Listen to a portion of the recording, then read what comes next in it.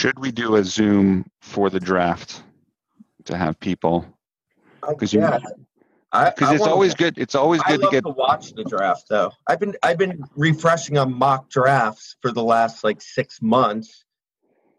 It's also nice to see the reaction of Jets fans when their pick is made, and we're going to lose that tomorrow. So if we created a big Zoom, like a Zoom meeting, we can sprinkle in some Jets fans there, and then when they make their pick, we can try and bring their screens to the forefront to see what the reaction is. Maybe the league will find some key marquee fans to show being unhappy when the pick is made. Oh, Gary V. Can we get Gary V tomorrow? There you go. Oh, dude, that would be fucking great. And just have his picture right when the Jets are making their pick. or even better, and the Jets pick is no. Well, they haven't announced it yet. Still no. Oh. What is the Jets pick? How far up are they? I don't know. They're 11, I think, somewhere in that range. Maybe. Now comes the part where the Bostonian in me says the draft is usually less exciting than you. Here we go. Walter, it usually doesn't take very much time. You better start thinking about the draft now. Did you see this one? Got enough anyway? I don't know. What do I know? Oh man. Yeah, I can't resist. Hold on 1 second. I'm down for it. Brandon doesn't want to do it because he just wants to relax and watch the draft and analyze and text. So here's a question for you. First of all, you can still text while you're doing a Zoom. There's nothing that stops you. So, but that's a whole nother story. That's true. What do you think? As long as we haven't hit record yet. If Michael Jordan's Last Dance did 6.1 million viewers, what does the draft do? I think it does 10 million viewers. It's gonna be crazy. I really think it does. Imagine what any sports fan will be doing tomorrow night. But why haven't they? And have they integrated social somehow? Someone fucked this up by not somehow integrating social into the draft, right? There's got to be something. I would venture to guess we're going to see some cool stuff. Who knows? Yeah. Let's get started. I'm Rich Greenfield on behalf of Walt Piecyk, Brandon Ross, my partners at LightShed. We are really excited to have the team from Deltatre. Andrea and Jeff have been, really nice enough to join us. It's a company that I've been fascinated by. I mean, first of all, I should say it's a topic I'm fascinated by, sports technology, especially in a time when there are no sports. So this is sort of an interesting time to even talk about sports technology. But I thought maybe as a launching pad, I've known this company for a while. We ran into each other. We started talking more when we were back at CES, which seems like a lifetime ago right now. But it would be really helpful maybe for the audience that's watching and that's going to consume this. Just maybe walk us through the history, Andrea. How did this company come about? This is not a well-known company in the U.S. the way a BAMTech became very well-known. What's the history of Deltatre, and how did you get to a company that has 1,000 people doing streaming technology that a lot of people in the U.S. and certainly investors don't know about? Yeah, first of all, great being here. Thanks a lot for your time. I can talk about it for hours. I'll try to condensate it in a few minutes. So the company was founded in 1986 by our current CEO, Giampiero Rinaudo, and my father. By the way, the company is exactly my same age, and today is my birthday. So 1986 is like my older sister. And they started by taking timing in Formula One, were totally different times. So taking timing in Formula One, then a lot of ski, other motorsport like MotoGP Dorna, and then they've been growing in football and in other international sport. I will say the company started from data in traditional broadcast, and then during the year has been able to reinvent itself, becoming a digital reality. And I would say, looking at the wide offering that we have, we are probably the most completed company in the digital environment. It's not well known in the United States because we are a European company. Now we honestly don't really have an headquarter. We are spread around the world. We have 19 offices, as you said, more than 1,000 people, several operating hubs. That is important because the offices that we have are not only like a sales guy or a project manager, but a real hub where we do development, operation, basically 24/7 following the sun.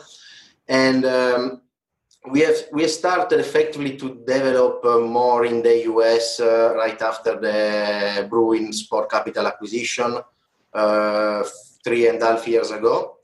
And that was exactly the logic why they decided to invest in Deltatre. It was well known in the industry, if you want, in the B2B industry, in the sport, but was not yet a reality in the United States.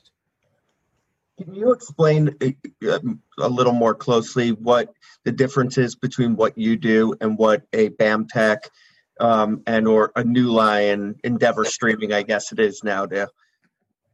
Yeah, absolutely. I would say the main difference is that we don't do only streaming, only in brackets, if you want. Streaming is a big component for us, is the main revenue driver of the company, but we also do a lot of digital platform. We actually have a division focusing on providing a digital website and mobile apps. And then we do a ton of services around the live event. So data, all the services that you have in a stadium, in an arena. And then broadcast. So broadcast TV. We do everything broadcast related for sport, but production. The only production that we do is enhanced digital production. So we integrate the traditional broadcast feed with additional cameras and live feed, the ability to choose the camera, these kind of things. But we do TV graphics, virtual studio, touchscreen, all the broadcast and studio production. So I would say the main difference is that we do more. Right. And I noticed just looking at who your clients are, some of them actually overlap with other, I don't know, back-end streaming services. For instance, WWE, right? Yeah. They used to use BAMTech, now they use Endeavor, but they're a client of yours as well. So that they've used everybody. What do you do for them? What hole are you filling that the others aren't? So this is a really good question, actually. One of the other unique thing about us is that we are both a streaming service and a product company, and we do both quite well. So we can provide the full end-to-end, like if you look at an OTT, we can provide the full end-to-end service from senior acquisition to delivery to the fans, obviously, and all the pieces in the middle. But we are also productized and we have products. So we can serve the needs of broadcaster federation, right holders or right owners in general in different ways. And WWE is one of those cases where we provide a piece in the front-end user experience. And is there a reason why people don't use you for end-to-end since you do that? I mean, maybe give us examples of places where you do full end-to-end, and what's the advantage of doing that versus picking pieces the way other people do? So I would say more than, so it really depends, I would say, from the strategy of the client. So traditionally, a league, a club prefers to have an end-to-end services. So us managing everything, then maybe we embed some partners that they choose, deals that they already have. But in that case, we basically allow them to focus on their core business. This is the sports, the fun, and their teams, and we take care with them of all the rest. In the case of broadcast telcos, usually we provide a piece because they want to own what is core to them. So maybe the cloud or the senior acquisition. So it's more about the strategy of the client. Correct, Jeff? Yeah. Look, one of the biggest differences is at MLBAM, which obviously became BAMTech, which is now Disney Streaming Services. We built end-to-end services. So clients came in and said, "This is what I want," and it was all in or all out during the days where I was there. At Deltatre, we have a very unique standpoint where we come in and say, "What is it that you need?" It's very solutions-driven, and if you have certain partners today, whereas 10 years ago that made a lot of sense. Today, most partners, most companies, most leagues, most federations, most broadcasters, even media entertainment companies have some form of stack and have partners that they already work with. And so for us, we can almost serve, we serve as a systems integrator, where we say, okay, we can serve the end-to-end solution for you if you have nothing. We can take pieces of things that you do with other partners and build them into our product. And because we work with such a broad array of clients and partners, we've probably already integrated with most of those already. So it provides us with a unique opportunity to work with just about anybody and save a lot of time and a lot of money and get them to market faster. And from the standpoint of, the different clients, I mean, I think one of the things that also, it was, we look at a bunch of the players that are out there, they don't just work with sports. I mean, I think obviously you got your start in sports and you talked about that, but you also do a lot more than sports from the standpoint of discovery, and there's other non-sports things. Is that a newer push? And kind of, again, if you think about the decision set of who people can use, what are the choices? Like, why are people choosing you all for that versus somebody else in the ecosystem? Like, why does discovery, I mean, is it things like Eurosport in Europe? And what are the reasons why people would use you outside of sports? Andrea, you can go ahead. Sure. You can start. I integrate. Fair, sounds good. We've done the 1-2 punch a couple of times, so we'll do it together. Look, there are not a lot of companies that can handle crazy scale, large concurrent live audiences with something layered into it, whether that be subscriptions, whether that be live ad insertion, whether that be many of the restrictions that exist around geo-targeting, whether that be authentication or out-of-market games or so on. So that ability to handle scale in real numbers around live is truly differentiating, and there are very few companies in the world that do it well, number one. Number two, having a background in live sports, being able to do that really well, allows you to almost move, I don't want to say downstream, since it's the wrong word, but we'll say side stream, if we can make up that term, to be able to do things that are more VOD in nature. And certainly there are more opportunities for rights owners, rights holders, whether that be live sports, whether that be entertainment, whether that be media, film, news, anyone who has great content and can drive an audience can go launch a platform. And so if that is in the entertainment space, we work with BBC, we work with BritBox and Bell Media and a number of others. You mentioned Discovery and Golf TV. These are all examples. Well, Discovery and Golf TV is an amazing example of what we think the next OTT will look like. But these are examples where there's an archive, there's an inventory, and if you can really leverage the same things that work in live sports that I've referenced, but also things like personalization and user experience, then you can create an incredible platform by working in live and VOD manners. If you can do live, VOD becomes a lot easier from a or I should say archived content like films become a lot easier from a technology stack standpoint. So Jeff, sorry, Andrea. I would just add that Jeff, you were perfect. The only thing is we have been traditionally focusing on sport, and we wanted Deltatre to be a sport brand. And then during the years, especially with the increasing in the OTT industry, our clients started to tell us, look, we cannot maintain a sport product and an entertainment product in parallel. So we made an acquisition 1 year and a half ago, I think, is now of Massive Interactive that was mainly focused on the entertainment side, and we acquired a couple of key products that are really important for us in the entertainment space. Axis is our content visualization platform that is allowing you to modify the front end with a click on all the platform in a Netflix like experience. And you can do it if you're Netflix because you have the scale. If you're not Netflix, then you need to use company like us that can scale the investment on multiple clients. You keep referring to entertainment as being a vertical for you. Can you explain to us some of the things that you've done in entertainment? And maybe during the pandemic, we've started to see new forms of live experiences. There's been a ton of live broadcasts of concerts of musicians in their homes. Have you guys been supporting that type of thing? Anything you could tell us about the entertainment side? Sure. Go. No, go.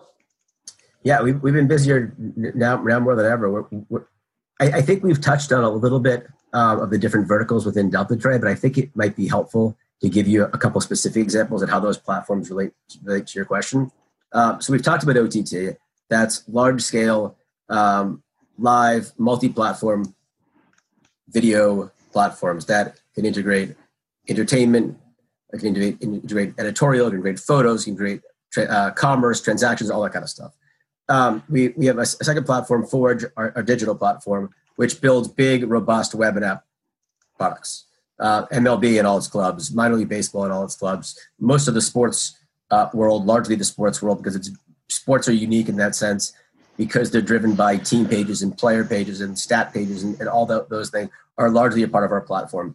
Our third division is live, and around live, what we're doing is looking at better visual storytelling, better graphics packages, better integration of all forms of information into video. And there are a lot of things that we're doing around both sports and entertainment, some of which we'd love to talk about, some of which we can't, because we like to say we humbly support our partners in the background.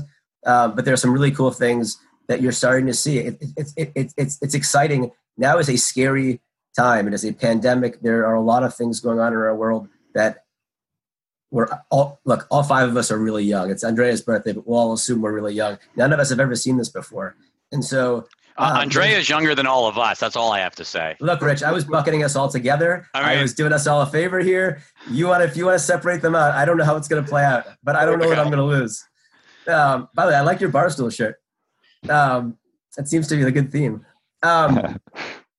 So yeah, there are a lot of things that we're seeing, and the data supports it. So as it relates to sports, and we talked a little bit about entertainment, and we've covered some of the examples. BritBox is a great example. Why is it a great example? People may not even have any idea what BritBox is listening to this at all. Yeah, let me tell you about one of the things that we've recently launched that I think is relevant to the sphere of question that you're asking. Not all OTT services are created equal. You see services that have very similar types of content that have incredibly different audiences, receptivity, quality of experience, etc. And so understanding a broad array of what can be built into the experience for a consumer. We're all, I'd venture to guess across the five of us, we probably have 50 subscriptions to various services of products. But truly understanding your customer and understanding what they want is game changing. And so I think one of the answers to your question that's probably most relevant is a product that we recently rolled out called M-Tribes. And what M-Tribes is, it's basically a SaaS product that allows us to build consumers into cohorts. And so we can learn from, Rich, you're consuming something that in macro levels is similar to the way Brandon's consuming content. And so we can start to put those in cohorts and recommend better types of things to you. And so we can better understand customers, better create recommendation engines, better create personalization tools. And all of those things together work really well in live sports. They work really, really well also in the world of media entertainment, where you have an idea of what that content is, and it's all sitting in an archive. So I guess the summary there really is we're busier now more than ever talking to clients about what prospective clients about what is in backlog or things that have been projects they've wanted to work on for a while that they now have the time to pause and think about what they could go create. We're talking to existing clients about how do you better understand your customer when sports are live again, and they're coming. We've seen reports in May of European soccer, in June of PGA Tour.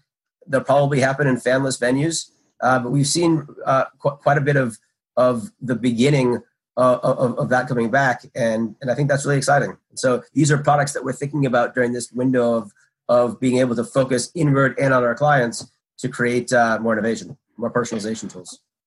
Jeff, earlier you had talked about scale being kind of important among the competition. So, how do we define scale these days? I remember, what was it, Rich, maybe 3 years ago, we had a meeting with the NFL, and their concern was the interwebs couldn't handle the type of traffic. Now they're obviously considering that as a potential package. So things have clearly changed for them.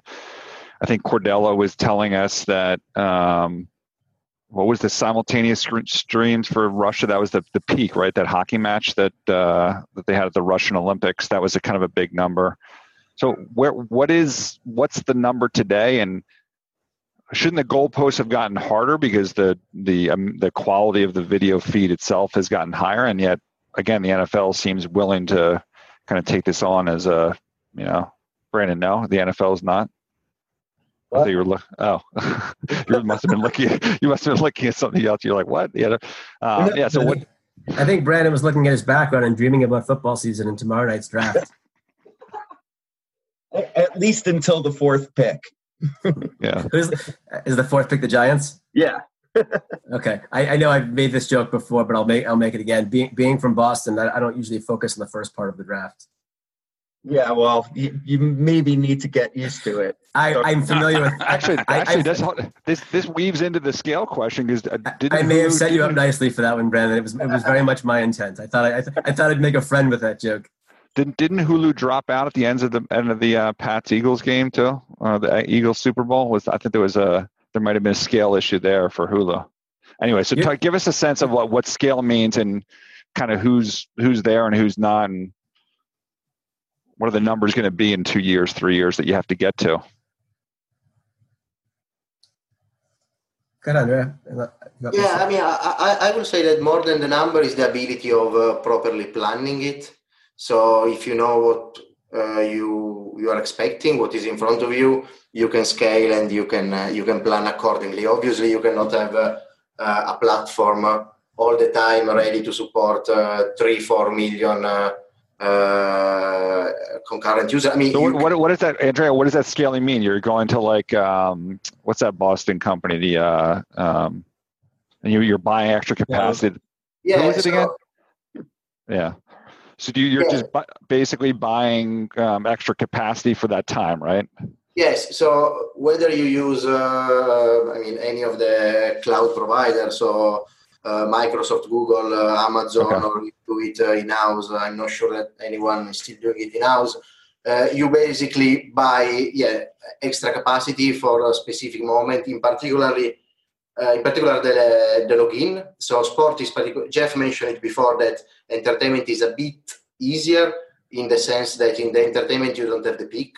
While talking about soccer, 10-15 minutes before the beginning of the game, you will have 1,000, 100,000, million of people logging in at the same time, and there is where you need to plan properly and basically open the platform in order to have enough capacity to have everyone requesting. So that's just the processing of the registration in the cloud as opposed to the running of the simultaneous stream once everyone's in.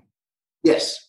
I will say that's the big issue that most of the OTT platform are facing, and all the famous cases that I'm not going to mention now that we had in the past 1 or 2 years were all mainly related to login and authentication. Yeah, I think that's a good point. But you describe it as something very easy then. How does that end up being a differentiation point among the different options that are out there? Because then if everyone just says, look, fine, I'll just buy some more cloud and whatever and be prepared for the big event, then it wouldn't seem like scale ends up being a differentiator. It's not that easy to be honest. I mean, it's easy in the sense that technologically is possible, but again, you need to properly plan for it and to properly quantify the number of users that you're gonna expect. Then for the big events, in fact, usually you have less issues in the big events if you want, because companies are taking, if you want, less risk. And they book more capacity. So it's not anymore rocket science, is what I'm trying to say. It's feasible. You need to plan accordingly. And I would say the limit is not anymore when it comes to OTT. Is not anymore the number of users that you will have. There are cases. I remember at the beginning of this season in Italy when the Serie A rights switched to an OTT provider. They had a problem with the internet infrastructure in Italy, but again, because they were not expecting that much users all around the country. Sorry, go ahead, Jeff. Sorry. No, you're this talking at the same time. Actually, was exactly my point. Technology solves a lot, and you can solve quite a bit through planning. You can solve quite a bit through better infrastructure. You can solve quite a bit through intelligent technology thinking. But just like this Zoom call, where we're all sort of, if we were all sitting in the room together, it would be far simpler, far more easy to be having this dialogue. And I would say almost the same holds true as a parallel. I'm going to make this metaphor up as I go, but almost the same holds true in building an ecosystem or building a platform. To Andrea's defense, I think when he mentioned it's easier, he was talking about VOD and entertainment, where you have movies that are in the can and are able to be planned for, as opposed to live sport where you're pulling it off of a stadium or an arena or a ballpark and putting it into a consumer's hands in a short window of time. But traditionally, the bottlenecks that have occurred, at least that I've seen over my career, I've been working in the streaming world for not that long, but they haven't lived for that long. So I guess as long as anybody. And so the bottlenecks tend to occur around payment gateways or around getting people into the flow. And some of the solutions that I've seen exist, and not to name any examples, tend to occur where payment gateways or payment walls or registration flows or those types of things are taken down and users are allowed into that environment. And so sports, baseball is a great example. Baseball is unique in that you've got every half inning a commercial break. And even when there was no commercial break or no commercials being aired or no ads being aired in the early days, you had consumers saying, give me something, give me an animated logo, give me tweets that are going on in the marketplace right now, give me some sort of programming in the can. If you don't have a commercial you can serve up, just give me something to keep me engaged in the overall platform. So the technologies are getting better and better. CDNs allow for more capacity. You can have multi CDNs and all sorts of backups. But it's a little bit easier as it relates to VOD than live. But truthfully, doing live at high capacity is that's the special sauce, and that's where 30 plus years of experience in technology and however many years in streaming separates us across a lot of clients from the masses. NBC Sports Gold, I guess they had some issues when they first got the EPL with their initial registrations. And even now, I think during halftime, they're not loading any type of ads in there. They're not even giving you their own halftime show. It's just kind of blank space for the 15 minutes of halftime. So just one more last one on the capacity issue. To that question is this stuff isn't easy. And, no one roots. I think every one of us in this space would say the same thing, I hope. No one roots for anyone else to ever not have an amazing experience, because as we all have great experiences, as our parents have great experiences, whether it be watching shows on Netflix or watching live sports, as each generation has better and better overall live experiences, we all do well. And karma comes back to bite. So I always watch other streams, whether it's our own or other examples, and root for the overall pie to do well. Because as people have great experiences, more people buy other types of live product, and that helps the overall ship to rise, so to speak. I mean, look, it's 10x better than anything was 2 years ago. So they're making leaps and bounds. But and how many X better than when you had a little button in the corner? Yeah, for sure. So just one last one on that. So again, I get it on the registration. The actual streams themselves, though, as quality goes up, but also interactivity.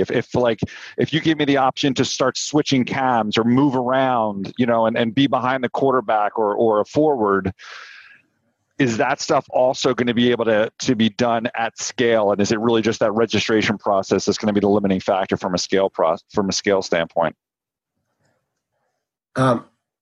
I guess I'll jump in, Andrea. Go, yeah. Just talk over me at any point. I sitting quietly has never been my strength. I would say this: there are many examples across many sports and almost every sport where we've, as an industry and individually, tried to innovate and tried to do new things. Whether that be to allow people to choose a camera, whether that be to allow people to change their audio So you're listening to the radio of your favorite local team while. That'd be great.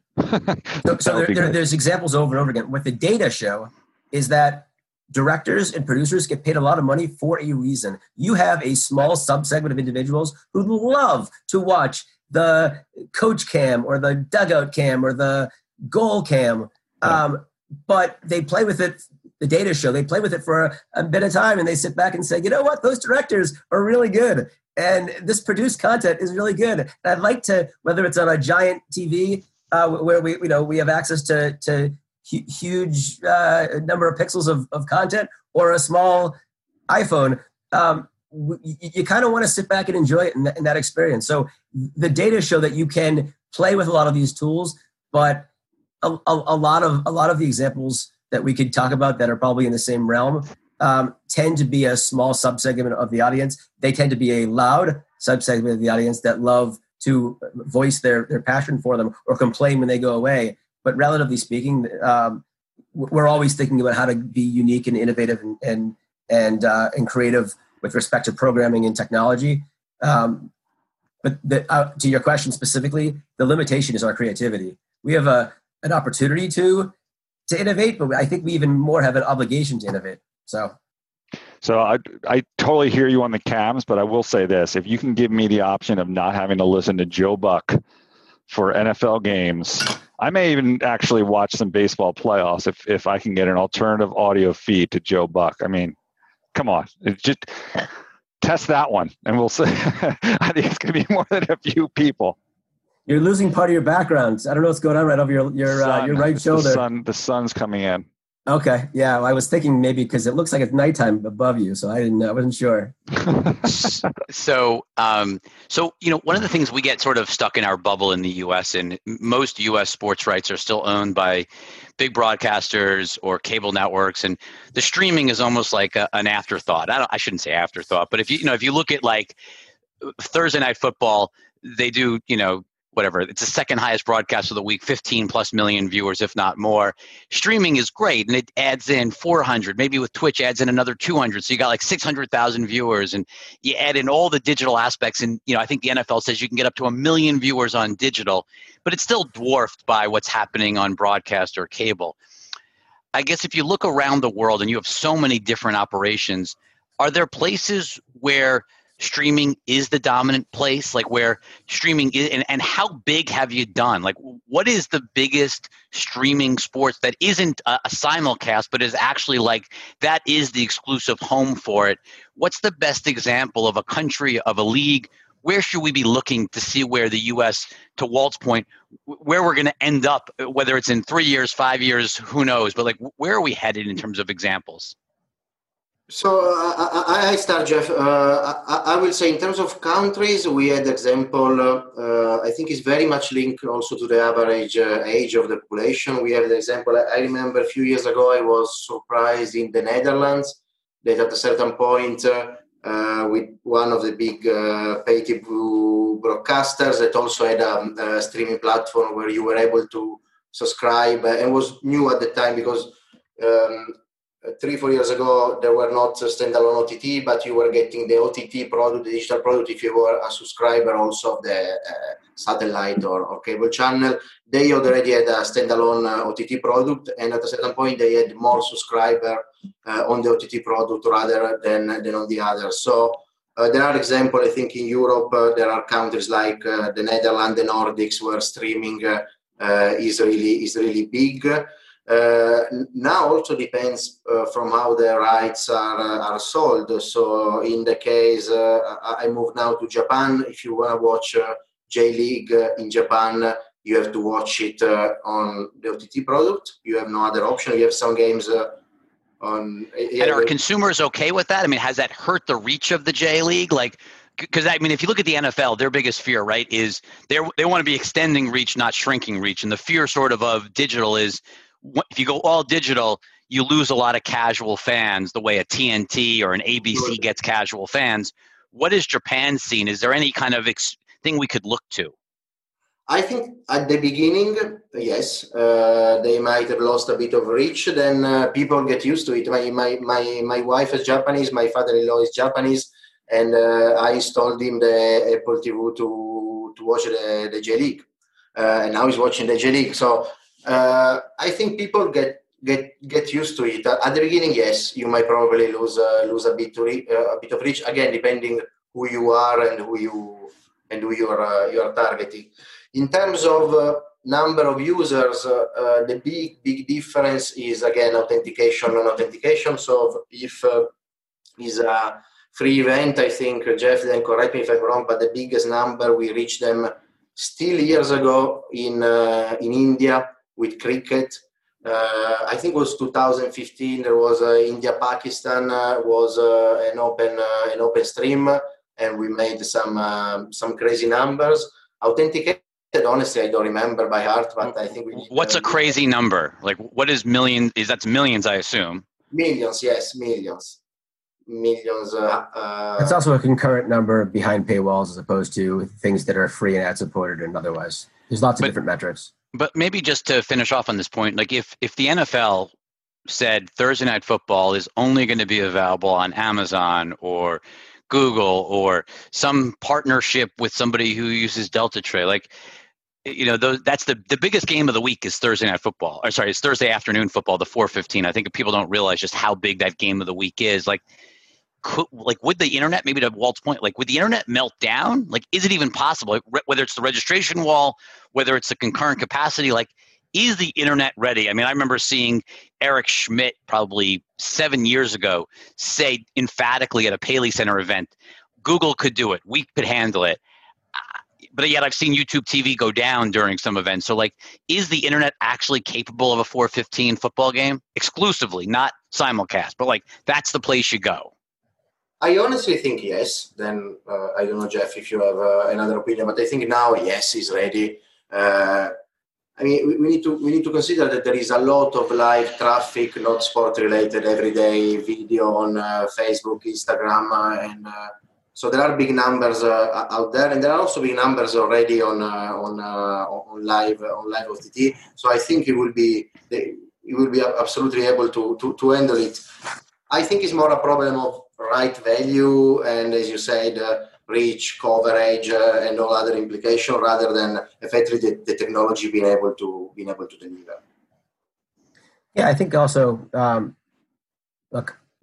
rights owners have lots of decisions to make, and media rights generate a significant amount of value. And so organizations need to make intelligent decisions about how they reach the widest audiences possible, and also how they get creative around a domestic and global strategy, how they get creative around a linear and digital strategy, and what does that look like?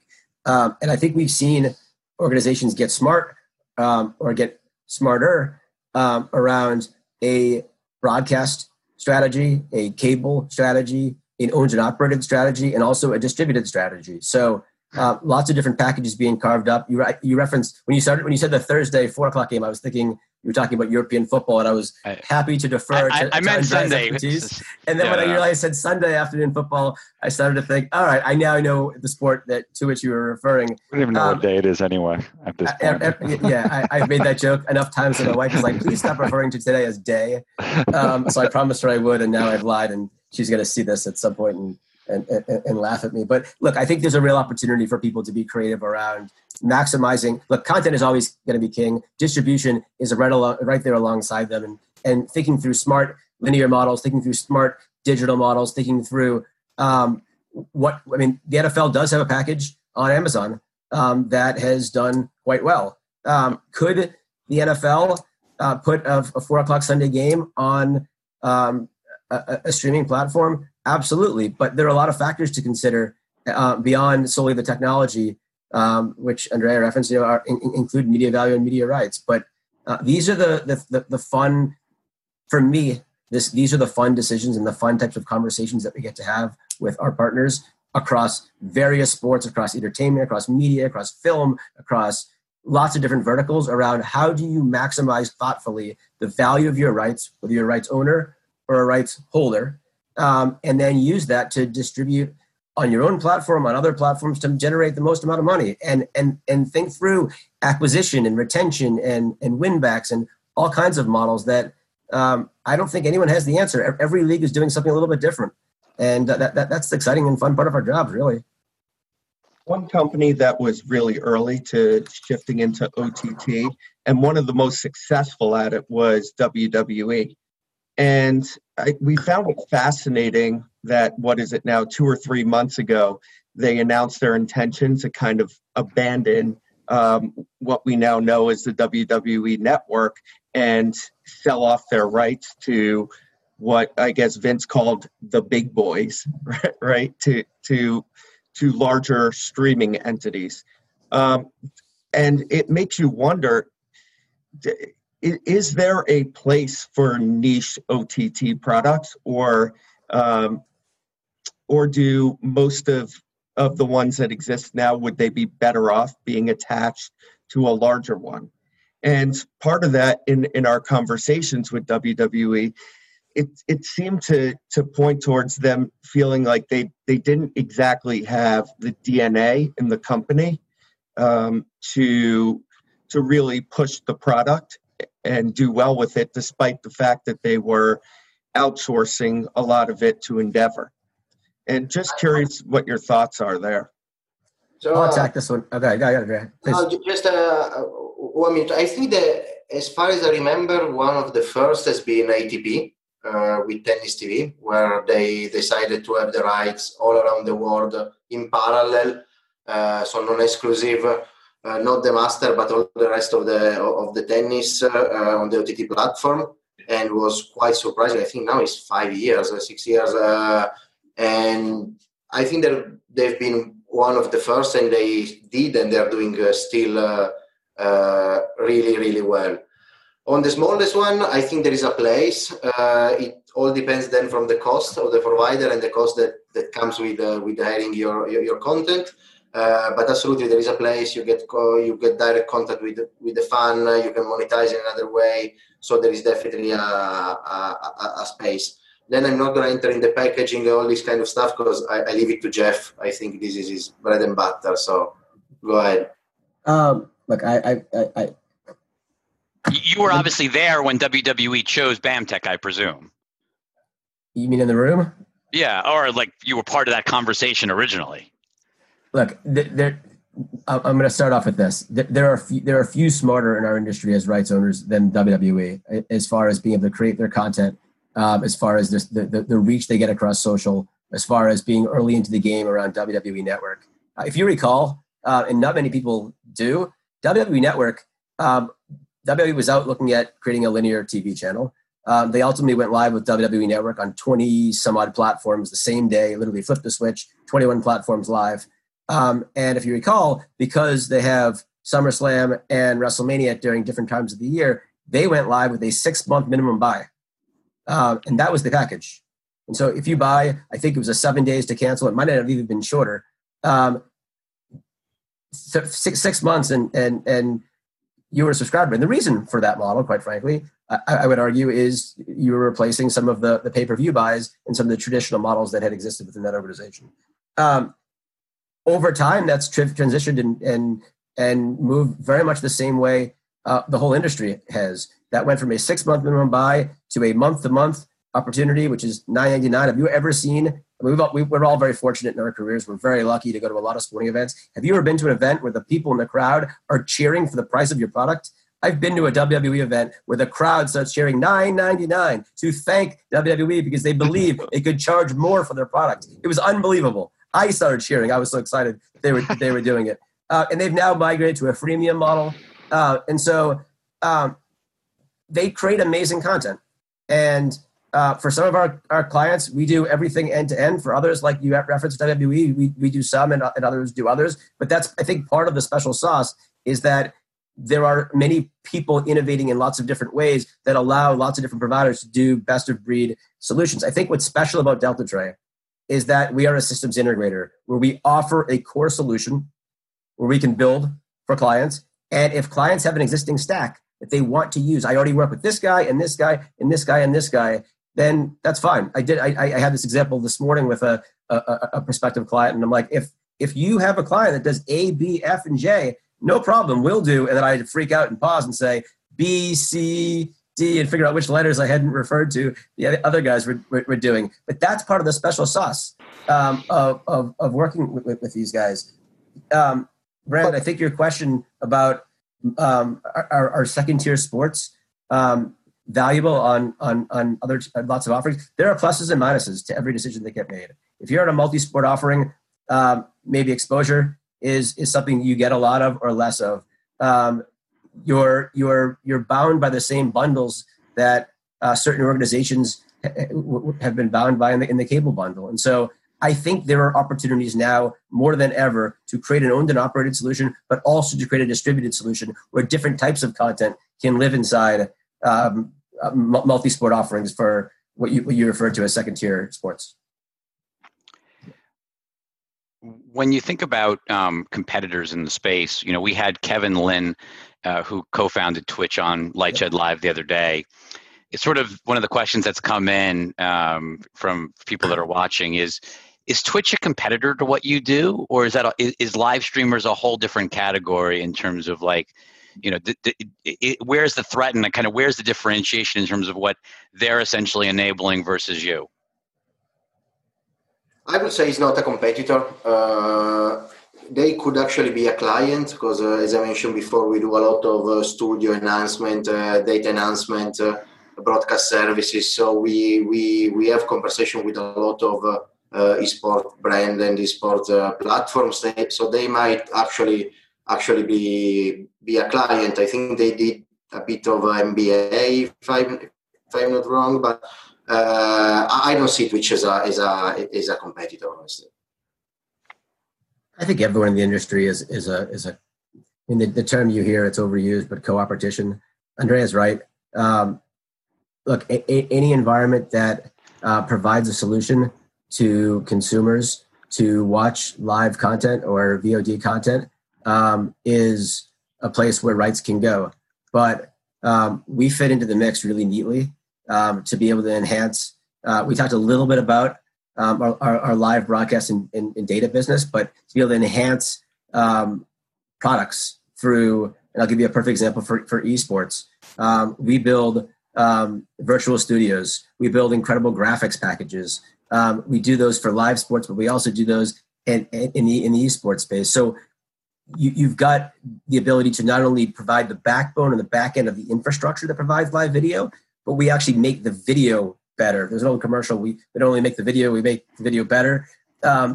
We get into the actual broadcast product itself with AR, with VR, with players walking across the screen, saying who they are and moving on along the screen. And that's a huge part of our business. And there's a real opportunity to grow that in the esports space. The other question that came in was just, when Endeavor bought New Line, I think there was a lot of excitement of what they were going to do with it. And I think, it's obviously been, I guess if I'm being kind, maybe a mixed bag, but it seems like you all have been a lot more successful than kind of Endeavor streaming. Is that fair? Or, I forget about what it means for them, but just, I guess, why have you been more successful? Like, what is there, notable difference? Is it just the suite of services? Is it the global aspect? Like, why are you winning more business than they are? Oh, well, I think we are different. That's the first point. We have been doing this for 34 years, and again, we do way more. We work with some of our clients since 34 years, so that's also probably one of the big difference when it comes to not only them, but to a lot of other companies. We tend to be in a partnership more than in a vendor relationship most of the time. And then again, as we mentioned before, the flexibility and the suite of products that we have, I truly believe they are a competitive advantage for us. I referenced how young we all are, so I'll keep that as the focus. But in my career, I've never been surrounded by a group of individuals, 1,000 plus, majority are engineers, that just want to go build great stuff. And many people say it. I truly believe it. So hopefully that comes across with all sincerity. People just want to go build great solutions.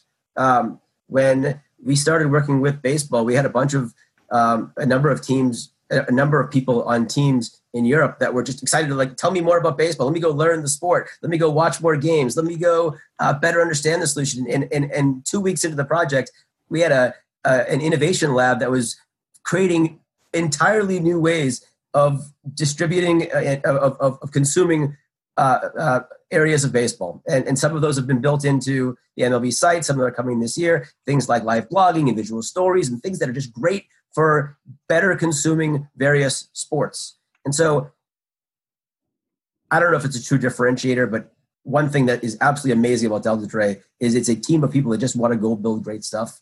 And so we walk into partners. We're incredibly transparent.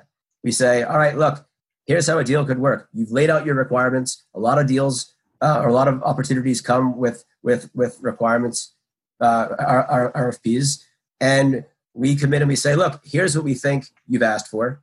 Here's how we would do it if we were creating your RFP or we were creating a solution for you. And here are all the things that you could then layer on thereafter. Here's what a build might look like. It's a bit more waterfall in nature. It's got a launch date of this time. It's got a cost of this amount. It's got these types of features in it. But over time, you then have a team dedicated to, in 2 week sprints, let's just go innovate around what's great for you. And it creates deep relationships. From my standpoint, during this window where we're all quarantined, I talk to clients more now, partners more now than I ever have, prospects more now than I ever have. And it's about ideating. And I think on the other end of this, when sports are playing, that's going to position us really well to have a whole innovation lab full of stuff that we want to roll out to them. So hopefully that didn't come off as corny, because talking about passion and wanting to build great stuff is perhaps just that, but it's true. You brought up esports a couple of times, and that's obviously a new medium for broadcast. Can you discuss maybe some of the challenges in making esports accessible to an audience, and kind of what you've learned as you've worked on esports over the last couple of years or so? Can you explain the question? You mean accessible as far as the technology is concerned, or people playing remotely, or what? I don't totally understand the question. As far as making it watchable for the audience. So what I'll say is a lot, especially of not hardcore gamers, will go and start watching esports, even things that are more accessible like FIFA or NBA 2K, and complain that the broadcast itself, whether it moves around too quickly, there hasn't been like a real development of maybe best practices to make that look good to the consumer. Can you maybe talk about how that's evolved, if at all? I honestly think, if you look at Mr. Writer, I think it's just early stage in some cases, and there are so many non-casual fans that the casual have not been their focus until now, because when you do, again, tens of millions of concurrent people that know where to find your content, you don't need to have a broadcast product. Then broadcast lately started, and is where we did most of our work in esport, is to help the esport brand adapting their broadcasting to mainstream audience. But as you said, sometimes it's not easy for the content itself. There are some like FIFA, PES, the traditional sport, if you want, that are a bit easier, but are very far away from what the general audience is used to. So I would say for the moment is mainly a matter of focus and priorities. For now, the priority have been our core fans, and they know very well where to find the content, how to access it, and they know what they want to watch. Yeah. Esports, which is obviously a subsegment of gaming, have been traditionally available in, as Andrea just said, environments where consumers who are looking for that content know exactly where to find it. And over the last, 6 weeks, March 11th, was when the NBA suspended its season and things changed considerably in all of our sports viewing lives. Since March 11th, you've now seen iNASCAR, which is getting tremendous response, NBA 2K, Games of Horse, MLB The Show, eFIFA, and so on and so on and so on. And so these are things that are now available via broadcast TV and in creating, to Rich's point earlier, a wider audience, different demos, more individuals that may not be used to seeing different types of content. You're going to get all kinds of receptivity and reactions. So esports has certainly moved to the forefront because partly that it can be played remotely, it can be played with different individuals in different rooms. And as a result, you've seen a ton of leagues and broadcasters put that on the air. So new audiences are starting to consume it. And with that comes various positive reactions. You just hit a bit on what your client's interest has been in terms of mobile. I mean, before you were talking about, the technology in terms of, it sounds cool to have a different cam, but then you don't really use it. Is mobile the same way in terms of, we hear a lot of it connected to 5G around every Super Bowl. Verizon will say, hey, we're going to go in and 5G is you're going to see some replays or do whatever. Like, what is the reality in terms of this being a commercial opportunity for the clients and their interest? Is it more of kind of a bells and whistles were the forefront, or is this something that people are really going to use and generate incremental ad dollars or whatever the case may be? The reality is we're going to find out. We have not seen a situation like this before, and behaviors are changing. For, as I said, 6 weeks, there's an old saying that says if someone does something consecutive for 21 days, it becomes a pattern. Well, we've now more than doubled that.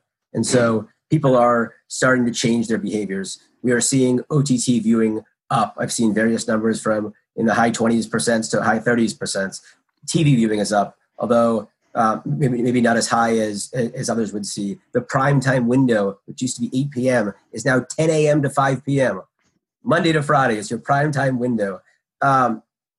Stat after stat after stat. What are people watching? They're watching sports documentaries. They're watching coronavirus sports news. They're watching classic games and countdown shows from 41% up to 30% because esports is in the low 20s, high teens. And so these are all examples of what is the new normal, what is that next normal, and we don't know. We speculate. We have pretty good hypotheses, and we are in our various innovation labs inside Deltatre building solutions that we believe are ready for when live sports start to play again. But absolutely, patterns are going to shift and behaviors are going to change. I don't know if that answered your question. I hope it did. Well, I was more about is it getting? I understand that you're developing and getting ready. Has it been demand driven as well, or are the clients looking for solutions that they think are going to be realistic in the next, let's call it 2 years, as opposed to, hey, this makes for a cool Super Bowl commercial once a year, and it's kind of bullshit in terms of an actual follow-on service offering that they provide. It's a great question. Andrea, go ahead. I think yes. When it comes to 5G, I think it's going to particularly change some of our habits, like in the stadium. When hopefully we will be able to go back soon in the stadium, in the arena. There is where we are getting a lot of requests now to create experiences that are 5G based in the stadium, for instance. So that is, I see it as a game changer in the fan experience and the way we consume content, for instance, to give you a concrete example. Yeah, I would think that's right. I would think in Europe, some of the demand might be higher. I mean, a lot of the stadiums that I've been, we don't have the screens like you have in like Jerry Bowl. So being able to see replays, would obviously be higher demand there. Absolutely. And then in Europe, we had historically Wi-Fi, maybe in the VIP area, not in all the stadium, and connectivity was impossible. Right. You were going to the stadium and then posting on Facebook 30 minutes later. So. The only last topic I wanted to hit, you've been very generous with your time, is, Jeff had mentioned before that the Golf TV Discovery launch was, I think he said something to the way is that's the future, or that points to the future. I don't think anyone has any idea what exactly golf TV is, what's going to be innovative about golf TV and why that kind of leans into the future. Can you just give us like a minute or two on just like what excites you about what you're doing there and when we'll see it, where it stands, etc.? Yep.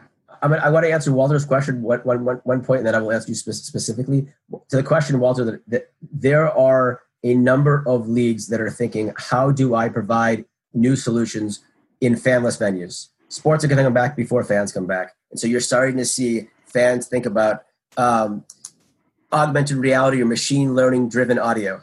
And is that cool?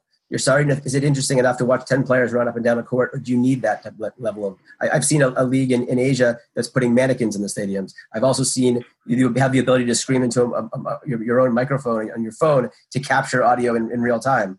You're going to have different opportunities for remote camera work, which I know we've talked about quite a bit today, where you can select the type of camera that you want, so that you have one camera on one side of the stadium, one camera on another. They find an individual point, and you drop a camera right on the free throw line and watch that. And so a lot of technology is coming out. I saw an example today of being able to tailgate socially distanced and remotely from your car, watching a sporting event on a video board outside of a stadium. And what kind of technology can we create that allows for better food ordering socially distanced and safely, or augmented reality tools where you hold your phone up and you can start to see things in unique ways that you otherwise wouldn't consume at home. So I think there's a tremendous amount of innovation that's coming out of these changed patterns. So I just thought that was important. Sorry if that didn't answer your question, Rich. I believe the next iteration of OTT platforms are not going to be what you saw years ago, where you logged in, you watched video, and you logged out. That's still the great experience. That's your bread and butter. But there are opportunities for so much more to be done. And that's why our solutions being so tied together is so unique.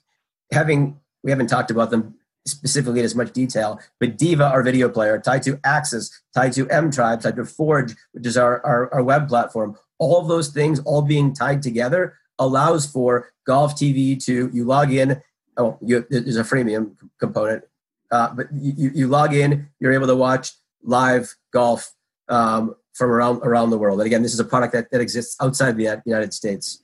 PGA Tour Live is on NBC Sports Gold in the United States. Golf TV Discovery is global. So ability to watch live video, ability to cut up those videos in such a way that you can watch every player, every shot, every hole, like you were able to on the Thursday of TPC. The ability to click on images or click on videos and be able to purchase the types of products that some of us are each wearing on our clothing, representing various broadcasters or various sporting events. And so being able to transact in different ways, being able to mix videos, photos, editorial, etc., all in a unique way, being able to book tee times, being able to book lessons, all of those things that becomes a home of golf are Discovery's vision. They have grand visions, and they're really thoughtful and really strategic, and it's exciting. They're a really smart, fun client to work with. Partner, I should say, to work with. You guys have been great. This was a great education in what you all do, why you've built this business. Congrats on what you've achieved so far. We look forward to following it. And thanks again for taking the time for both my partners. We're just really excited to have you both on LightShed Live. Thank you, guys. This is a scary time in all of our lives. I hope everyone's healthy and well. Be safe and healthy. And happy birthday to Andrea. So hopefully he'll get off the phone. It's enjoy the draft. Night, so it's time for a beer. Good. Thank you. Later. Thank you. Cheers.